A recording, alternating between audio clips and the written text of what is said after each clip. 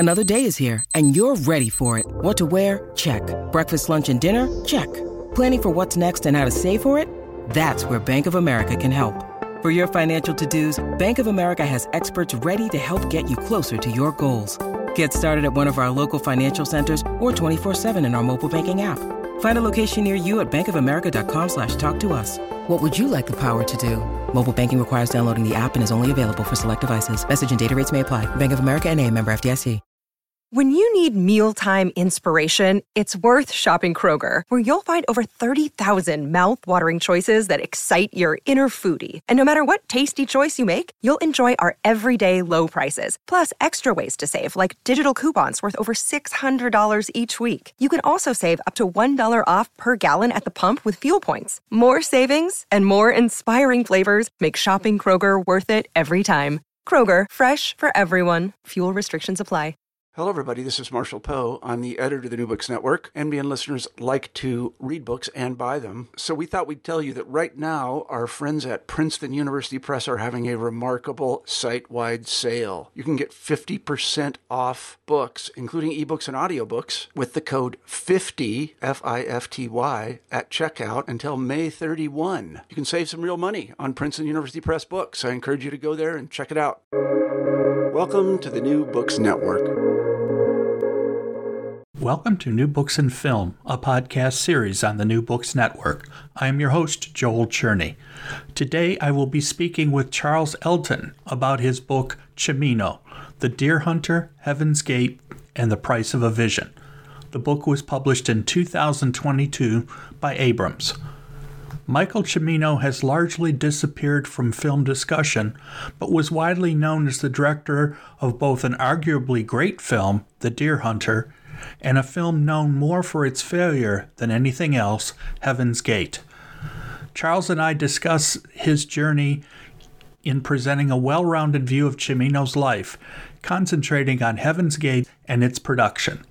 I hope you enjoy my conversation with Charles Elton. Welcome, Charles. We are talking about your new book, came out earlier this year in 2022, Cimino, The Deer Hunter, Heaven's Gate, and the Price of a Vision.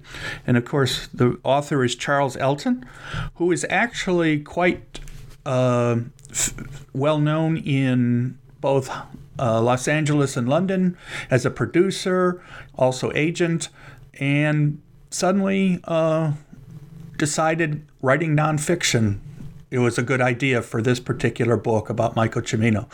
So before we go more in depth in the book, though, I'd like to have you talk a little bit about your background so that people get a better sense of what your experience is and why this particular topic was such logical idea for you.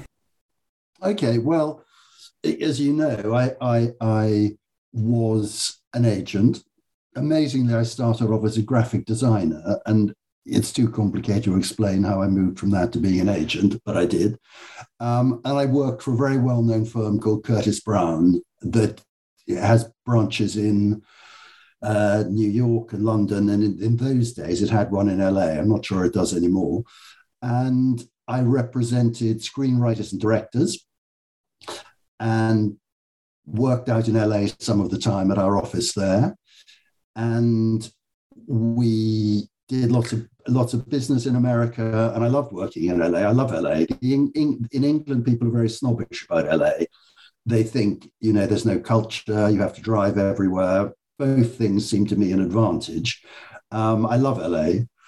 And then after I'd been an agent for some years, I got offered the job producing, and I produced until about 5-6 years ago when I'd written a novel, and the Penguin published, Viking Penguin, and they wanted me to do another book, so I took a sabbatical and wrote another book, and then I went back into television, and then I left television, I think, for the last time.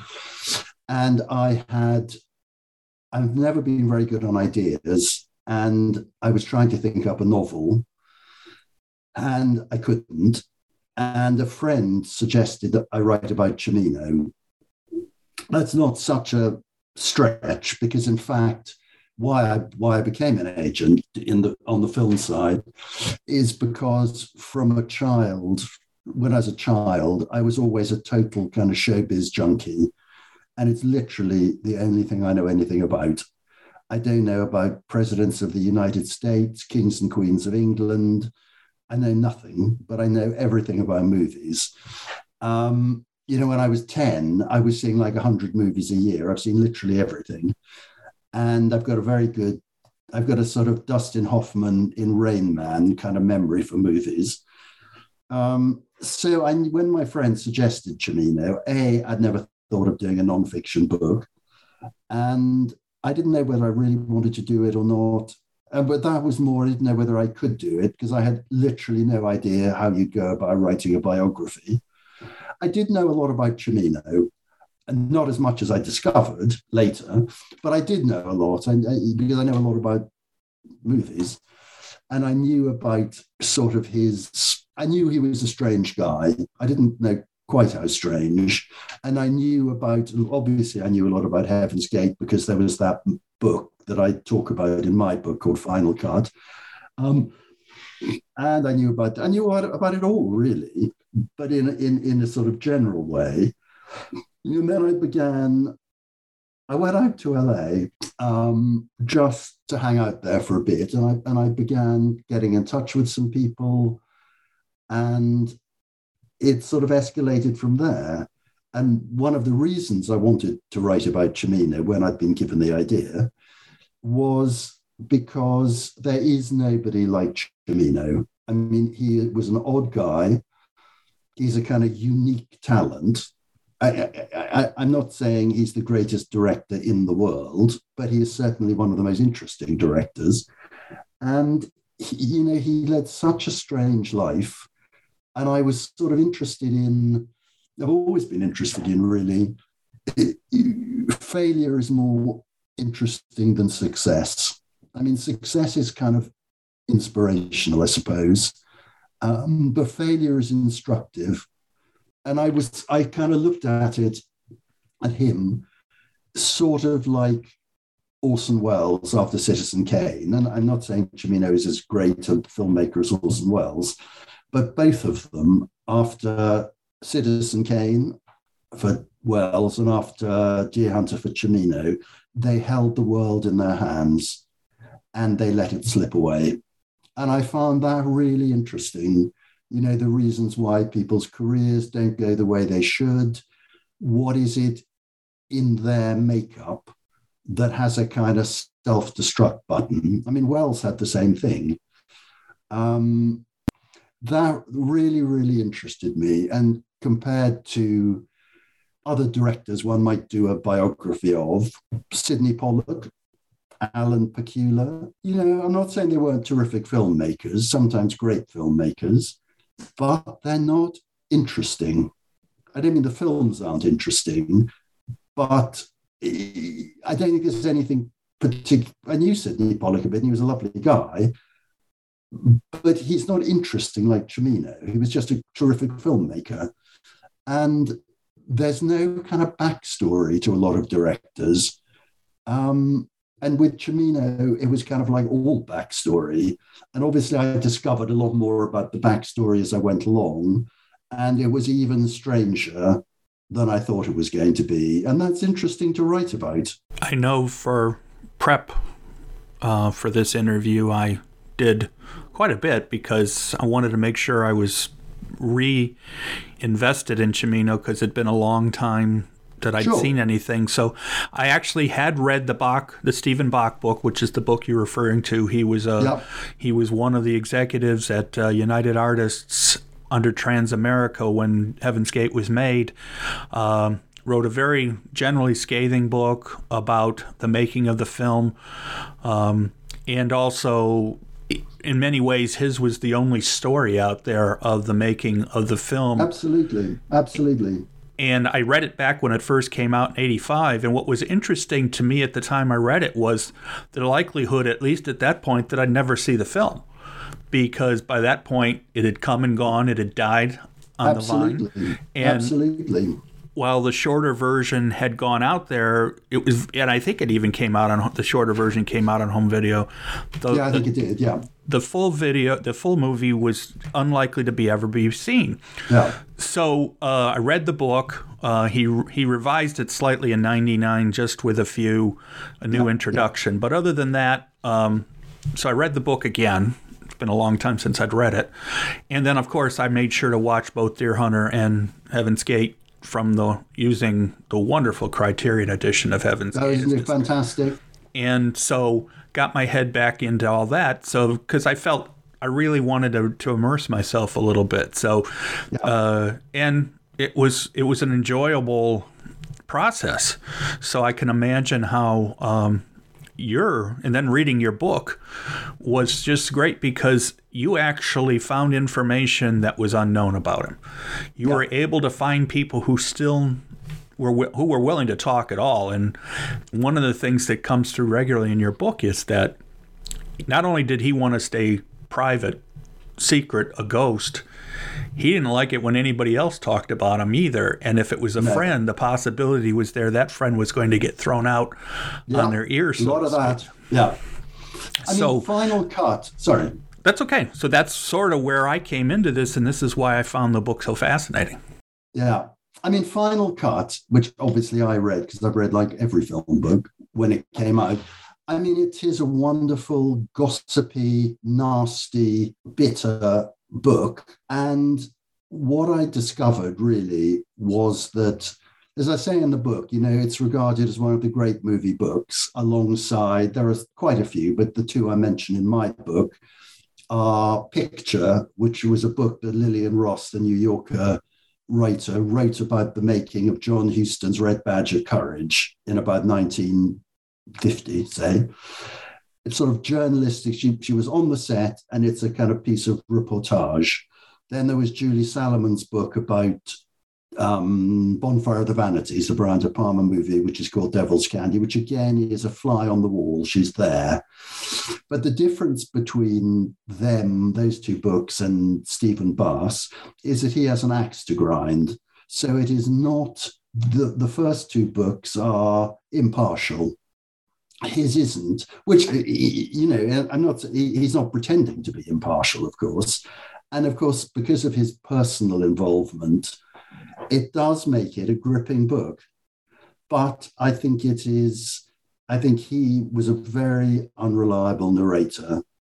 And I do kind of pick his book to pieces. I'm not saying a lot of it didn't happen, but his interpretation of events I found slightly shaky. And then I found and persuaded to talk David Field, who was his counterpart. There were two of them in charge of Heaven's Gate, Bach and David Field, and they were equal. They were both heads of production. And David Field had refused to be part of the Final Cut book and has never talked. And it's a long story how I got to him and got him to talk, but he proved to be the most wonderful philosophic guy who gave me, because he knew Stephen Bach so well, he gave me rather a different story, which if you've read my book, you'll know the story I mean. So I would advise everybody to read Final Cut, but just take it with a pinch of salt, and it reveals a very flawed person, Stephen Bach. I mean, we're all flawed, so I'm not saying he's more flawed than you and I, but he's flawed. But it's an interesting book. Yeah, because obviously he was somebody involved, so the bias is there, and he and Field obviously had their issues, especially, and they never talked again after Field left. Yeah. So it's clear that the bias is there, and obviously, like you say, the gossip and everything. But as I say, one of the things I found so interesting when I first read it back in the day, and now having read it again since I've, having seen Heaven's Gate, it's got a completely different tenor to it. It's completely, it reads differently having actually seen the film, where I'm sure, back in the day, you could only go by what you were being told and assume there was some honesty in there, but you could start to see a little more of it. So, Anyway, one of the other things that, and I'm talking more about the mechanics of writing the book right now before we get into the book in more detail, was one of the things that's so great about your book is that the amount of people you were able to talk to. And it's absolutely shocking based on some of the things you said. I mean, obviously, Cimino passed away in 2016. Bach passed away in 2009. So those two characters who are in your book, so to speak, Cimino, of course, the most, are, we only go by what information you can find in other places. But all the people you interviewed, because there's no question that Cimino, and I'm not even talking about filmmaker, he's probably one of the most misunderstood people that's ever been, because of how secretive he was. Yeah. I mean, one of the things I wanted to do, I mean, a lot of the stories about Cimino behaving badly are true. So I wasn't exactly trying to exonerate him, but I think he was misunderstood. And one of the things I didn't like about Bach's book is that he writes about the things that Cimino did, the rows over the budget, his difficult behavior, going, months and months and months over schedule. I'm not saying these are great things to do, and I can see if you are a studio executive, you're not going to be happy about it. But the way Bach talks about it is with a slight tone of kind of amazement that this could happen, whereas in the whole history of movies, it happens all the time. I'm not saying that excuses it, but it puts Cimino in a kind of context. If you look at Erich von Stroheim's Greed, 8 hours, never seen, footage destroyed. David Lean, behaved appallingly. And as I say, the fact that other people did it as well as Cimino doesn't exonerate anybody, but it puts Cimino in a context. Phil, I've worked with a lot of directors. Directors are difficult. That's the point of them. So I just wanted to put Cimino in a context of other difficult directors. Ryan's Daughter, the David Lean movie from the early 70s, or maybe 1970, it was in principal photography for more than a year. I mean, that is unbelievable. When it was shot in Ireland, on the west coast of Ireland, and there was a big storm sequence in the movie, in the script, and because weather being weather, the weather didn't play ball, and they couldn't get the footage for the big storm sequence. David Lean put the entire crew on a plane and flew to South Africa and shot it there. Now, that's Cimino-like behavior. But also, Ryan's Daughter is not a very good film. I mean, not that that necessarily has anything to do with it. But anyway, I'm rambling. That is what directors do. And I wanted to put Cimino in that context. But I think he was badly treated. He did treat people badly himself.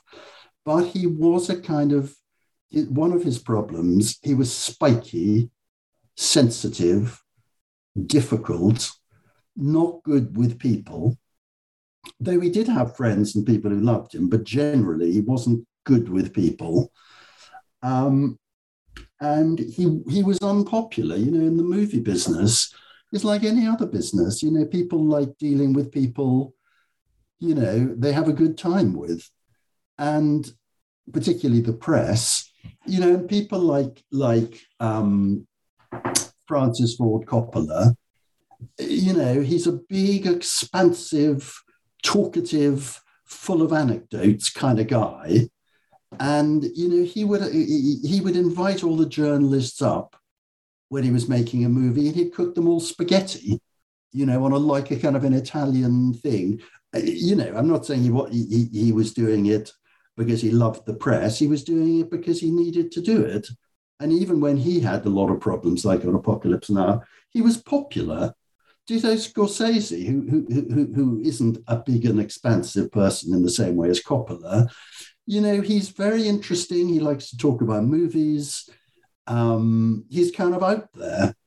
And Cimino just wasn't. he was unlike the other, the directors of his generation, though he was a bit older, actually. But, Spielberg, George Lucas, Coppola, Brian De Palma, Bogdanovich, Robert Altman, all the guys. He wasn't one of them. They knew a lot about movies. They hung around and they talked about Jean-Luc Godard movies or, early John Ford movies. And Cimino wasn't they were called movie brats, and that's what they were. And Cimino wasn't like that. He didn't know tons about movies. He wasn't even that interested in the history of movies. So he was outside that particular group of people. And that group of people had their ups and downs, and some fell out with others, and then they made it up with them. There was a sort of floating sea of talent. Cimino was never part of it, never really part of it.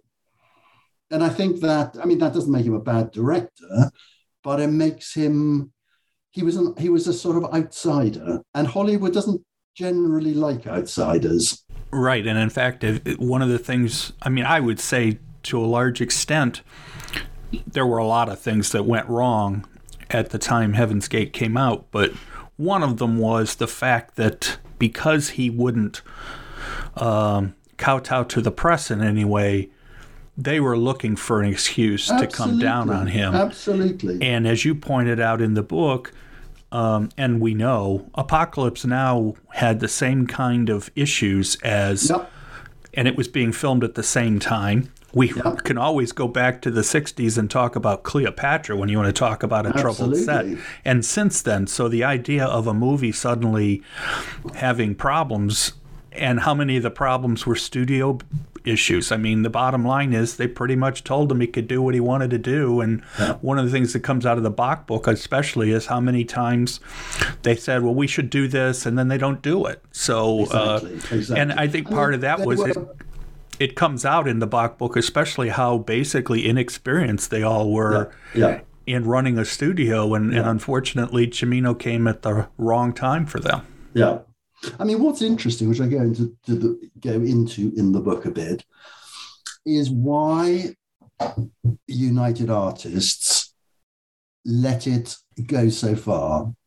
The first mistake, there were many mistakes, is that he insisted on Joanne Corelli, who is possibly the most interesting figure in the whole book. And you actually were able to talk to her. Yeah. She was Cimino's, who knows, girlfriend, lover, muse, bad cop, conduit, gatekeeper. She was all those things. Supposed mother of his child, which isn't true. It's another Cimino legend. But he insisted that she was the sole producer on the movie. And the strange thing is that Joanne, who I got to know, she's difficult to get to know, but we had I can't think of the word. I had a good time with her. Interesting, yes. She worked on commercials, so she knew the world, but she wasn't a producer. But she is super bright, super tough, and she could have produced a movie for the most difficult director in the world. She's so tough. But the one thing she couldn't do was do it for Cimino because of their symbiotic, whatever you want to call it, relationship. And I found it really mystifying why United Artists, because the in terms of the time scale, United Artists signed up to Heaven's Gate before The Deer Hunter opened. And while there was a lot of talk, there was a sort of Oscar buzzy kind of feeling around it. It had gone over budget. There were endless problems on it. And as the movie hadn't come out, as it turned out, when the movie came out, it got fabulous, for the most part, fabulous reviews. It was a controversial movie, and it was nominated for 9 Oscars. But that happened after United Artists had signed up for Heaven's Gate. Right, because you say that Heaven's Gate starts pretty much starts filming the day after the Oscar. Exactly. That he wins the Oscar. So obviously pre-production had been going on for quite a while. But the movie opened in December of 78. Yes, it opened in December 78. The Oscars ceremony this shows what a great biographer I am. I can't even remember any of the date. Anyway, it doesn't actually matter that much. What I'm saying is United Artists signed on to Heaven's Gate 3-4 months before Deer Hunter opened. The Deer Hunter was an unknown quantity. So when it opened, got all those reviews and got 9 Oscar nominations. It won 5, I think. Cimino was in an incredibly strong position to do what he wanted. But before that, when United Artists signed up, he wasn't in that strong a position. He'd done a movie that who knew how it was going to turn out. And so when he insisted on Joanne producing the movie, United Artists could have said no. I mean, they would have kicked up a fuss, Joanne and Michael, but they didn't have so many cards in their hand as they did finally. And of course, as I go into in the book, there are lots of vanity producer credits. We all know that. The example I cite in the book is Robin Williams was married and had kids, and the kids had a nanny. And the marriage, Robin Williams' marriage broke up and he ended marrying the nanny, who I know nothing about her. She may be the brightest woman in the world, for all I know, but she produced 5 of his movies, which on the surface you might think is kind of surprising. But it was a kind of vanity credit. And alongside her, there were really strong producers. Whereas with Joanne, there was no other producer. She was the only credited producer. And that was difficult. And as I say, Joanne is an amazing woman, but she had a really tough time. And the perception is that she didn't do anything and did exactly what he said. And actually, that's unfair to her. She really did try to rein him in, but it was kind of impossible. But I find it very unfair that that's what people thought of her. And also, believe me, if you ever met Joanne, this is not the kind of woman who does nothing and sits back. But of course, she's reclusive too, so people don't really know that. But that was a big problem for the movie. And the line producer, you know what I mean? I mean, you know what I mean, but like the line producer is the nuts and bolts guy. So there's the line producer who works for the producer. The line producer was a guy called Charlie Oaken, who had been the line producer on Cimino's commercials in the 60s. So he was Cimino's guy. Joanne was mostly Cimino's guy / girl. But producers, so you had Charlie Oaken was working to Joanne, who was essentially, as it turned out, even though she tried not for it to be like that, she was working to Cimino. And producers don't work to directors. There are meant to be checks and balances. Producers, they're not meant to get on with directors. You're meant to have endless battles, but that's all part of it. So it was a very strange situation. And without strong backup from United Artists, there was very little she could do, and they didn't back her up. And Bach and Field, David admitted to me, he said, we weren't Darryl F. Zanuck. They weren't that experienced. And of course, they weren't the producers. They were the studio guys. And so it became a kind of perfect storm, that all these elements came together and it all ended in tears, because it was really, and all the seeds of the disaster were sown really, really early on. And Field and Bach, though Field tried a lot harder than Bach did to get it to rein it in, there were some crucial decisions they made, which essentially meant they had no power. They said if Cimino didn't do this, they would close the film. He did do it, and they didn't close the film. And so he got into a position where he could do what he wanted. Because he knew they weren't going to stop him, so why even try? No. And he had a vision. He knew exactly what he wanted to do. And, everybody's talked about the budget and how the schedule extended. But as I say in the book, when movies run over in terms of their schedule, it's normally because the director is slow or isn't very efficient. And so he doesn't finish the scenes he's meant to be shooting that day. Therefore, they have to move on to tomorrow. So it's like a domino effect. Whereas with Cimino, it wasn't that he was slow. I mean, he was slow, but it wasn't that he was trying to do it at this speed, but he could only manage it at that speed. That speed was the speed he wanted to do it at. So, I mean, if you look at it in one way, he was slow, but he was meaning to be slow, whereas most directors who go over schedule, they're trying to be fast, but they can't. The weather's bad or the actors are difficult, so it slows down. But that wasn't, that was what Cimino wanted. And he, and you can take any view you want. Studios are just there to provide money. That was the way he looked at it. But that's the way a lot of artists look at it. Studios are essentially Philistine, and their function is to give you the money to create your vision. And again, Cimino was certainly not the only director who believed that. No. Well, Kubrick, once again, absolutely.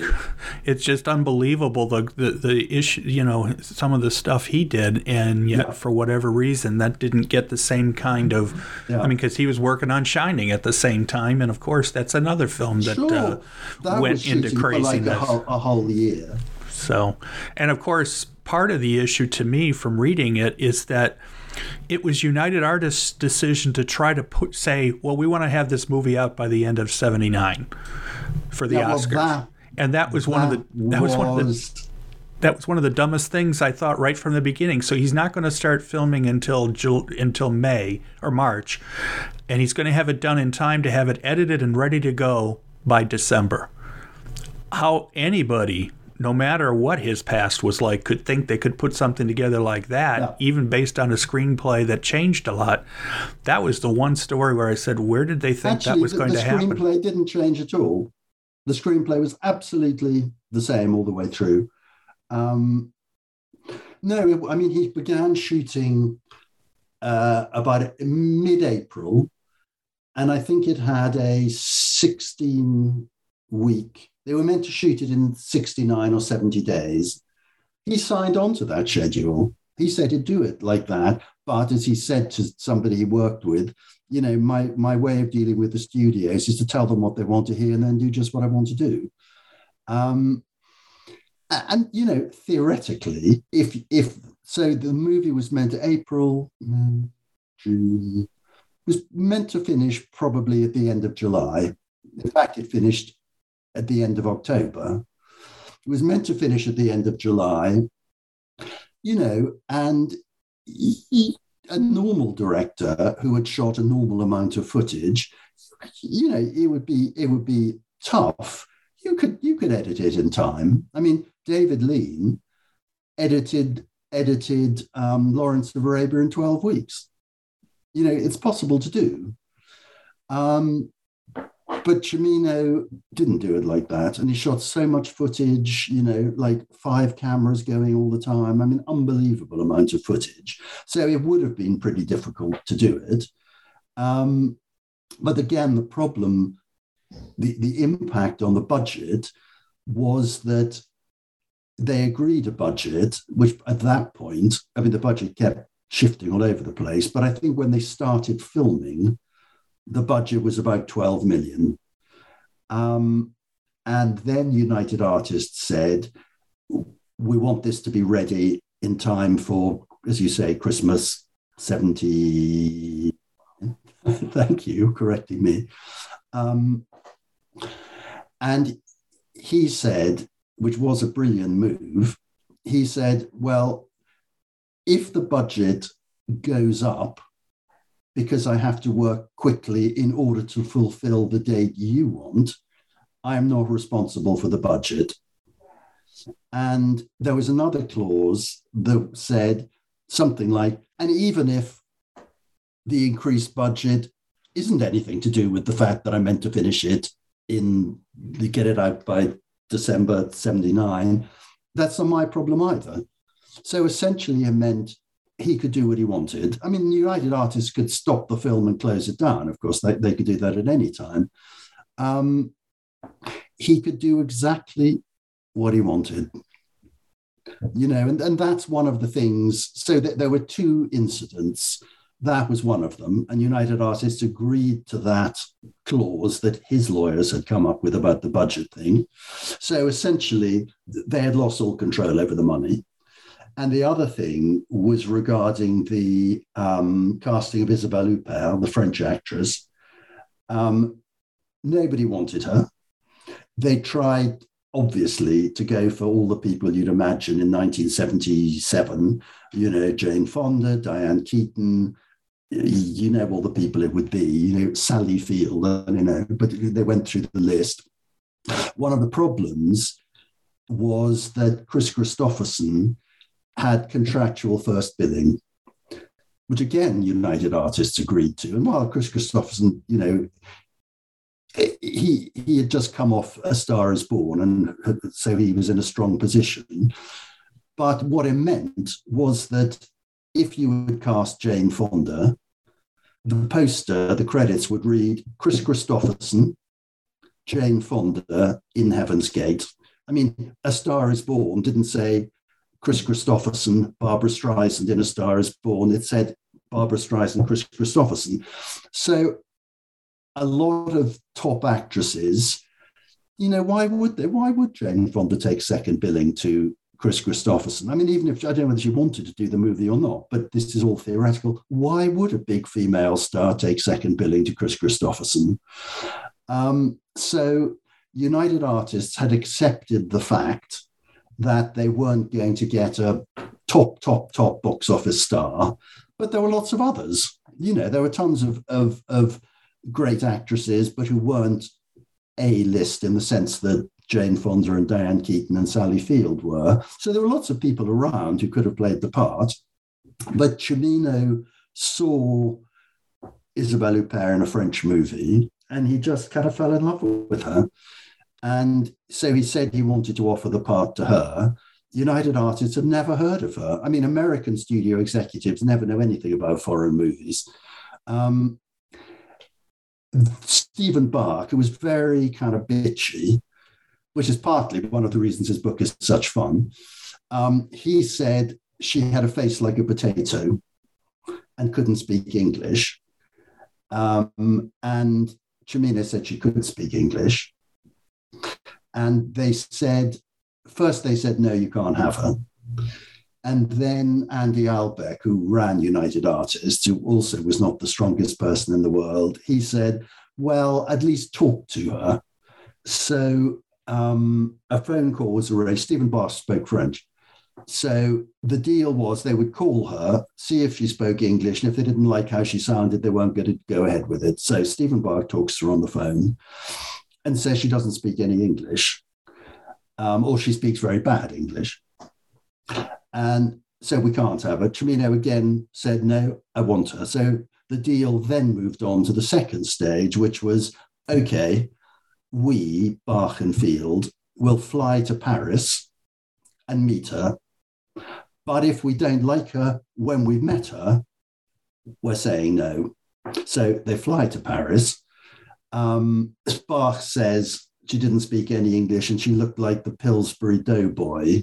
That means more to Americans than it does to English people, but I kind of get what it means, i.e., whatever. They said no, they weren't prepared to have her. Cimino went over their head and spoke to Andy Albeck, who ran the thing, and he agreed. So with those two things, United Artists lost all control over the money and all creative control.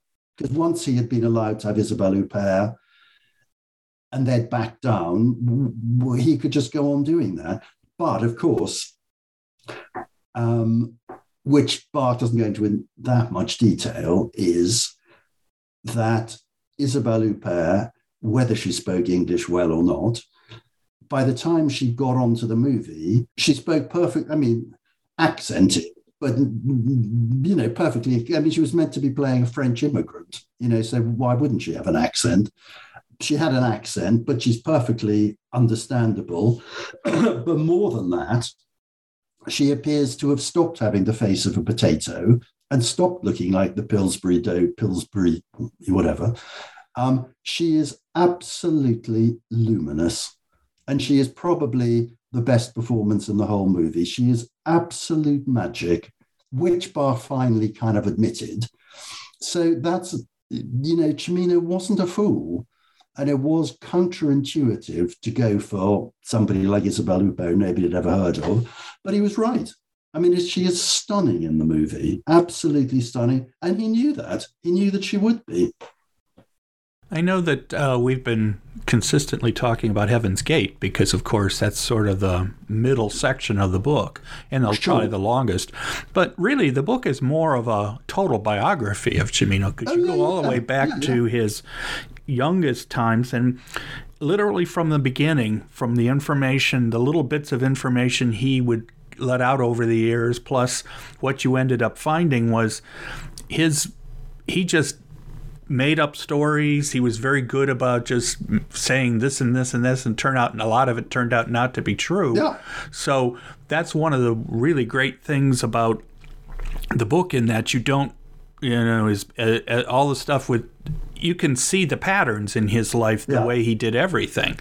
Yeah. What I found interesting, for example, is that, the idea that his brothers, or however his family is, and then by the end of the book, you were able to actually talk to one of his brothers and got a lot of information that sort of filled in the blanks related to his life. And a lot of it, it just showed that somebody like him, Cimino, he just made up things, and he did, so why we were not surprised that he would be making up other things. All the stories about script issues, that he took credit for everything and seldom, if ever, got what he wanted, because there's, the Writers Guild would consistently push back at him and ended up, but from the very beginning. That is absolutely true, but it has to be said, which I do say in the book, the Writers Guild is notoriously unreliable, isn't necessarily the right word, but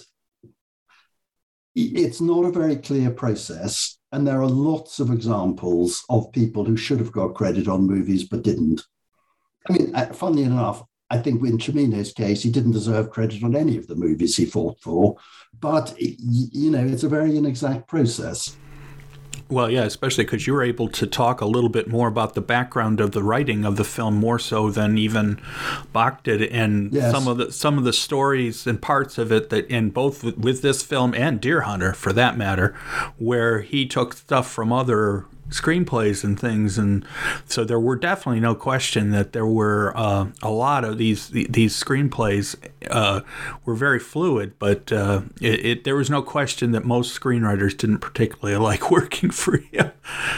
That's right. But, of course, the other thing, that because you wrote it more as a fuller biography, the stories about Thunderbolt and Lightfoot, where he actually worked with a strong producer. When you're working with Clint Eastwood, and absolutely, it ended up being. Some of his later films after Heaven's Gate, I know, ended up coming in under budget and on time and stuff. But there was no question that Thunderbolt and Lightfoot, his first feature film, clearly showed that he knew how to work with somebody if the person was strong enough. Yeah, it's interesting.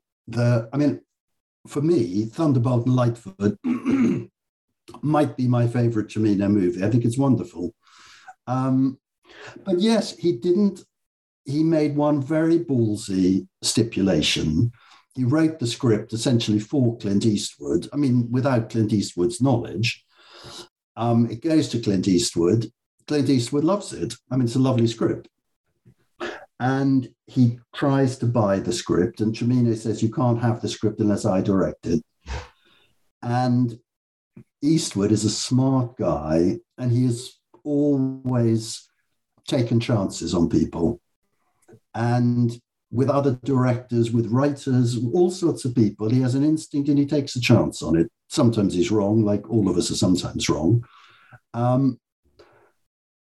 But he took a chance on Cimino, and he knew and said to Cimino that if it didn't work out, he'd sack Cimino. So, and that was a genuine threat, as opposed to half of United Artists' threats on Heaven's Gate, which were kind of feeble threats.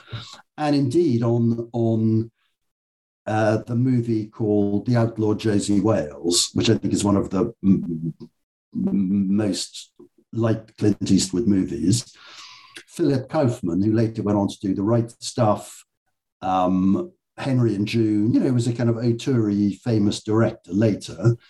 He had written and directed The Outlaw Josie Wales, just in the same way that Cimino wrote and directed Thunderbolt and Lightfoot. Phil Kaufman was too slow, and after 2 weeks, Clint Eastwood sacked him and directed it himself. So everybody knew that Clint Eastwood was that kind of guy. And bizarrely, given how much Cimino hated producers, he was friendly with Clint Eastwood all his life. And they got on really well. And you're right, it was the only time that he took seriously what a producer said. And the strange thing, he shot Thunderbolt and Lightfoot, I can't quite, but it was in something like 40 days. Quite a quick shoot. Clint Eastwood's movies were always cheap, and they were all shot quickly. And when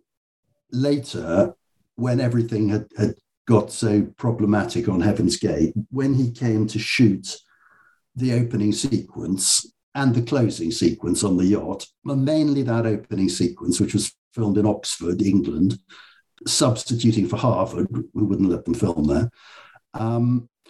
In that, you remember it because you've seen it. It is the most stunning sequence. It probably lasts 10, 15 minutes, and there are various sections to it. There's Chris Christopherson running down the street. Then he joins a kind of marching band. Then they go into a lecture hall where there's a kind of valedictory lecture. Then there's a dance where like 200 people dance to the Blue Danube around a tree. You've seen it, so you know how stunning it is. Well, it sets up all the later dances and actually the final battle. So he was really up against it by then. And so those three sequences, Chris Christopherson running down the street and the marching band, the scene inside the lecture hall, which had hundreds of extras. Joseph Cotton was giving the speech, and the big dance sequence. He shot it in 3 days. And that was one of Barth's rueful moments, and I don't blame him, that when Cimino had to do it quickly, he did it quickly, and it was brilliant. That dancing scene around the tree, to shoot that in 1 day, unbelievable. And it's brilliant. So Cimino could do it, and he did do it on Thunderbolt and Lightfoot, but as nobody ever made him do it again, he took as long as he wanted. I know that we've been, this is one of the things I've said already, and I want to keep saying about the book, because these stories about the individual films are very interesting and great because we're getting a different view. To a large extent. We really haven't talked about Deer Hunter at all, even though it's got a little place in my heart because I was born and raised, spent most of my life in Cleveland, Ohio. And obviously all the church scenes, and I can watch them and know exactly. You know that church? Right, and the thing is, they didn't change the street signs, so I can see the name of a street, and I said, I know where that street is. So the Animal Protective League's just down the road from there. But anyway, but going forward, I think more than anything, between Bach and the press, the amount of destruction that was done on him and his career, I don't see anything else on the, well, I guess there is. Back in the day with the gossip columnists who would destroy lives of people, Fatty Arbuckle is an example whose life was destroyed. But to a large extent, they destroyed his life to the point where even though he did do some more directing, it was never the same. No, it wasn't the same. But again, one of the other things that interested me was why Cimino, why did he get all that shit thrown at him? Okay, you can say he got the shit thrown at him because he did a $44 million movie that grossed nothing. I get that.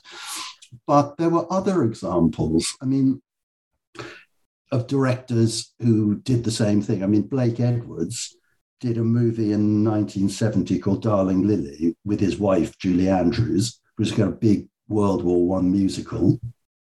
The budget, it was 10 years before Heaven's Gate. The budget was something like $20 million. It doubled. No, sorry.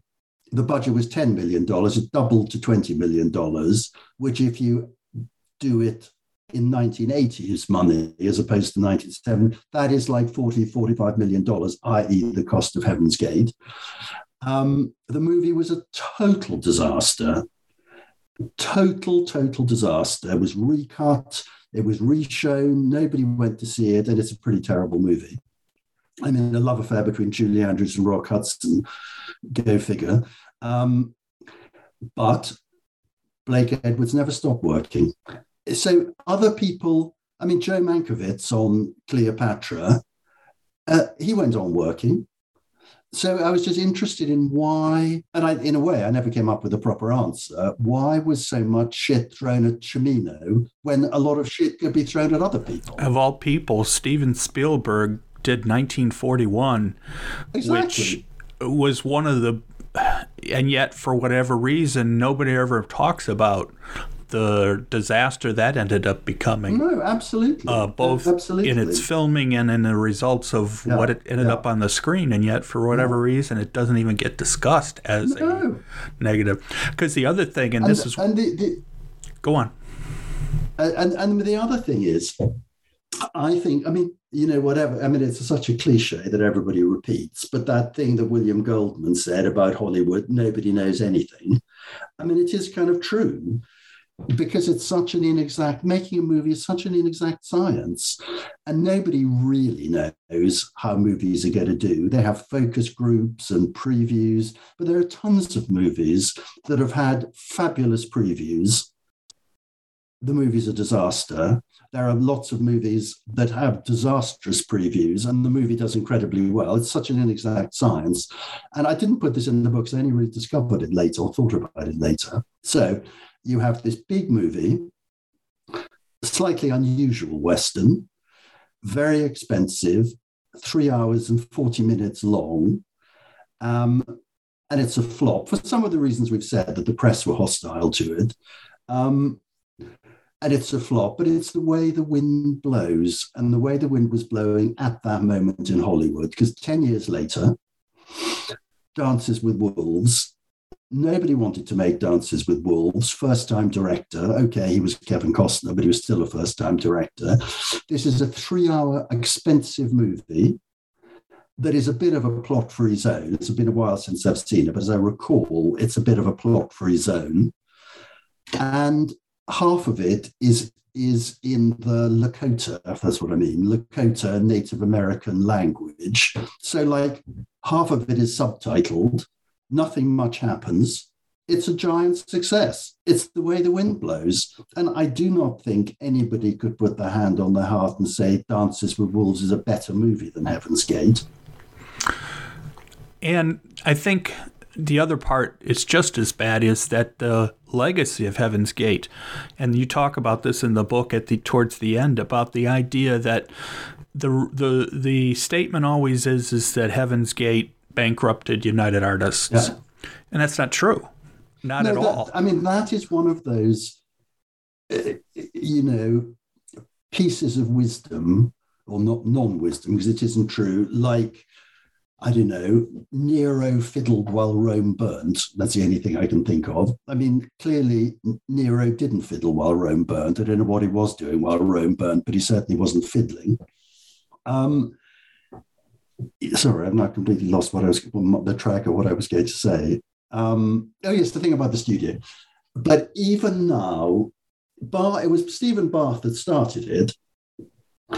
Even, and I quoted in the book, even now, like a couple of years ago, Hollywood Reporter did a piece about Cimino, the man that bankrupted the studio. That is what everybody believes. Started off by Stephen Barth. And in fact, it wasn't difficult for me to disprove it. I just looked at the figures. When United Artists was sold to MGM, it was sold for, I think, $390 million. It had been bought from Transamerica, bought United Artists in 1968 or something, so 12 years or so earlier. They paid $180 million. So 12 years later, it sold for $390 million after the disaster of Heaven's Gate. That's not what I call bankrupting a studio. In many ways, that is a lot of money. In many ways, from reading, it sounded to me more of a matter. It was a business decision in that Transamerica decided they were going to divest some of their outside stuff and said, "Let's go ahead and get back to what we know, what we do." Absolutely. Not Transamerica. Yes, Transamerica, who acquired it. They were one of those sort of 1960s companies that had a rag bag. They owned car rental companies like Gulf and Western, who owned Paramount. They had all sorts of weird things. Pepsi-Cola or Coca-Cola owning Columbia Pictures at the time. They wanted to go back to their core stuff. And they sold and they got a fabulous price for it. As I say in the book, and this is my supposition, you could argue that the current regime of United Artists had slightly lost their appetite for filmmaking after the nightmare of Heaven's Gate. But, people get back on the bicycle again. And even the year Heaven's Gate was released, United Artists even after writing off 44 million or whatever they wrote off from Heaven's Gate, they made a profit of $20 million. And this is not bankrupting a studio. And given that really, I'm not a financial journalist, if I can find out these figures, which is really, really easy to do, yet nobody's bothered. And they've just stuck with that story about it bankrupting a studio. So in a lot of ways, I do think Cimino behaved badly, but, I think he must be given the due he deserves on some things. Right. So of all the people you interviewed, and I know this is probably open and as we're getting close to starting to wrap up a little bit, who was the person, besides Joanne Corelli, who obviously would be the most logical one? Yeah. Who else did you talk to in particular that you felt really gave you a new look or a new way to look at Cimino? Okay, well, just to go back to Joanne for a moment, because I knew about but she has never been interviewed. Ever. She's quite reclusive.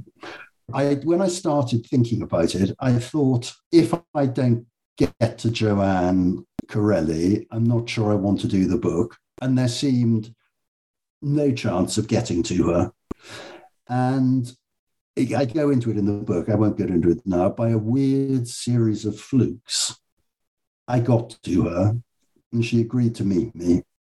And I had dinner with her 7-8 times over the course of the 2 years I was working on the book. But I did make it very clear in the book what she gave me and what she didn't. In no way were our talks interviews in that sense. There was no agenda to them. I didn't take notes. I didn't record them. They were rambling conversations. And she said, as I say in the book, the first thing she said to me was, "I'm not telling you anything." She leads from the front, if that's what I mean. And in a way, she didn't really tell me anything in that sense, but she did tell me a lot of stuff. She didn't tell me much that was personal. So once I did get to it, I thought, well, I am going to do the book. The two things that made the interview structure work is I decided I wasn't going to interview the actors. I mean, I've worked with actors all my life. I think actors never have anything interesting to say about anything.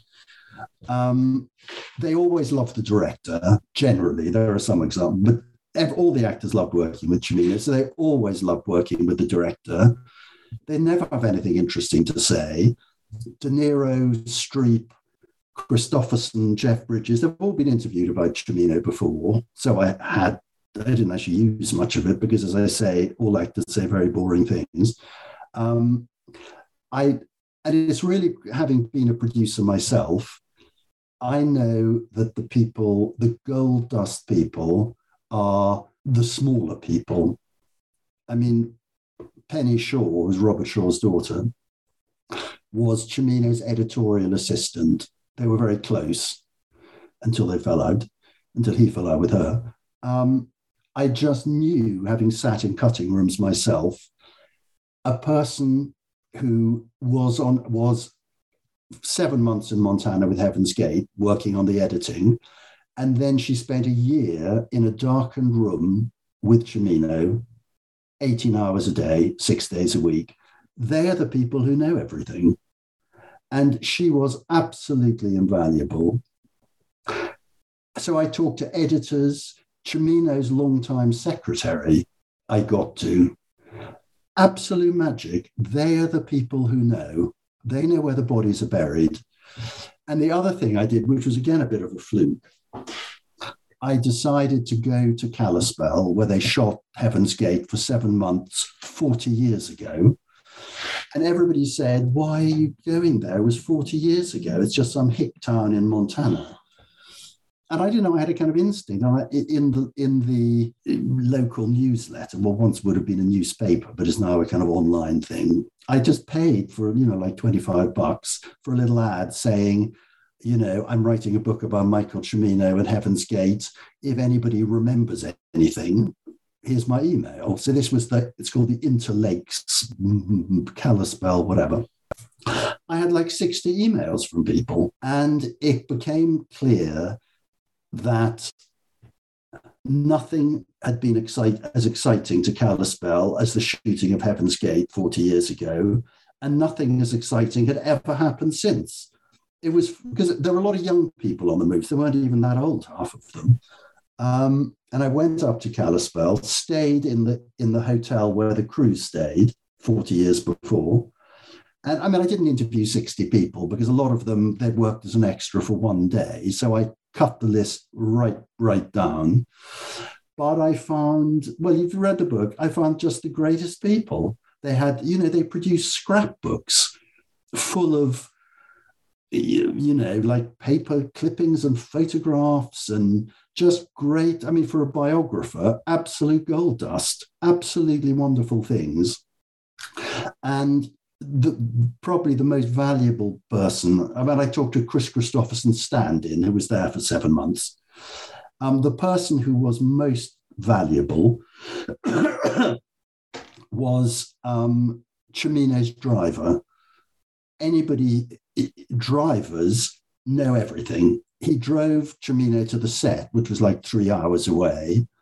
He's got Van Robinson. He drove Cimino 3 hours to the set and 3 hours back from the set in the evening, alone in a car with Cimino. He told me unbelievable things. I mean, nice things. He loved Cimino.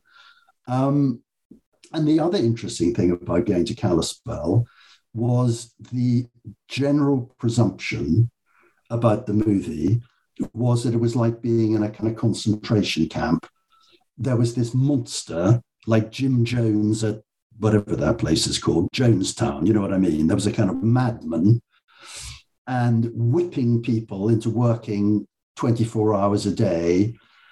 And it was all a nightmare. In fact, when I got there, and talking to Penny Shaw, who worked with Cimino, and his longtime secretary was also in Kalispell, they said, we had such a great time.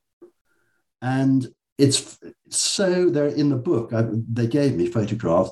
There are photographs of Cimino smiling and joking, practical jokes. Cimino was very good under pressure. And towards the end, it all got a bit more ragged. But for the 3/4 of the shoot, they all had a great time. I mean, they had to work really hard, but everybody on movies works hard. That's not surprising. They had a great time. And that was really interesting. And so I was glad to give some other perspective as opposed to Stephen Bach's, it was the biggest nightmare in the world. It was like the Battle of the Somme in the First World War. It wasn't. Cimino was totally in control. He loved doing what he was doing. He worked harder than anybody else.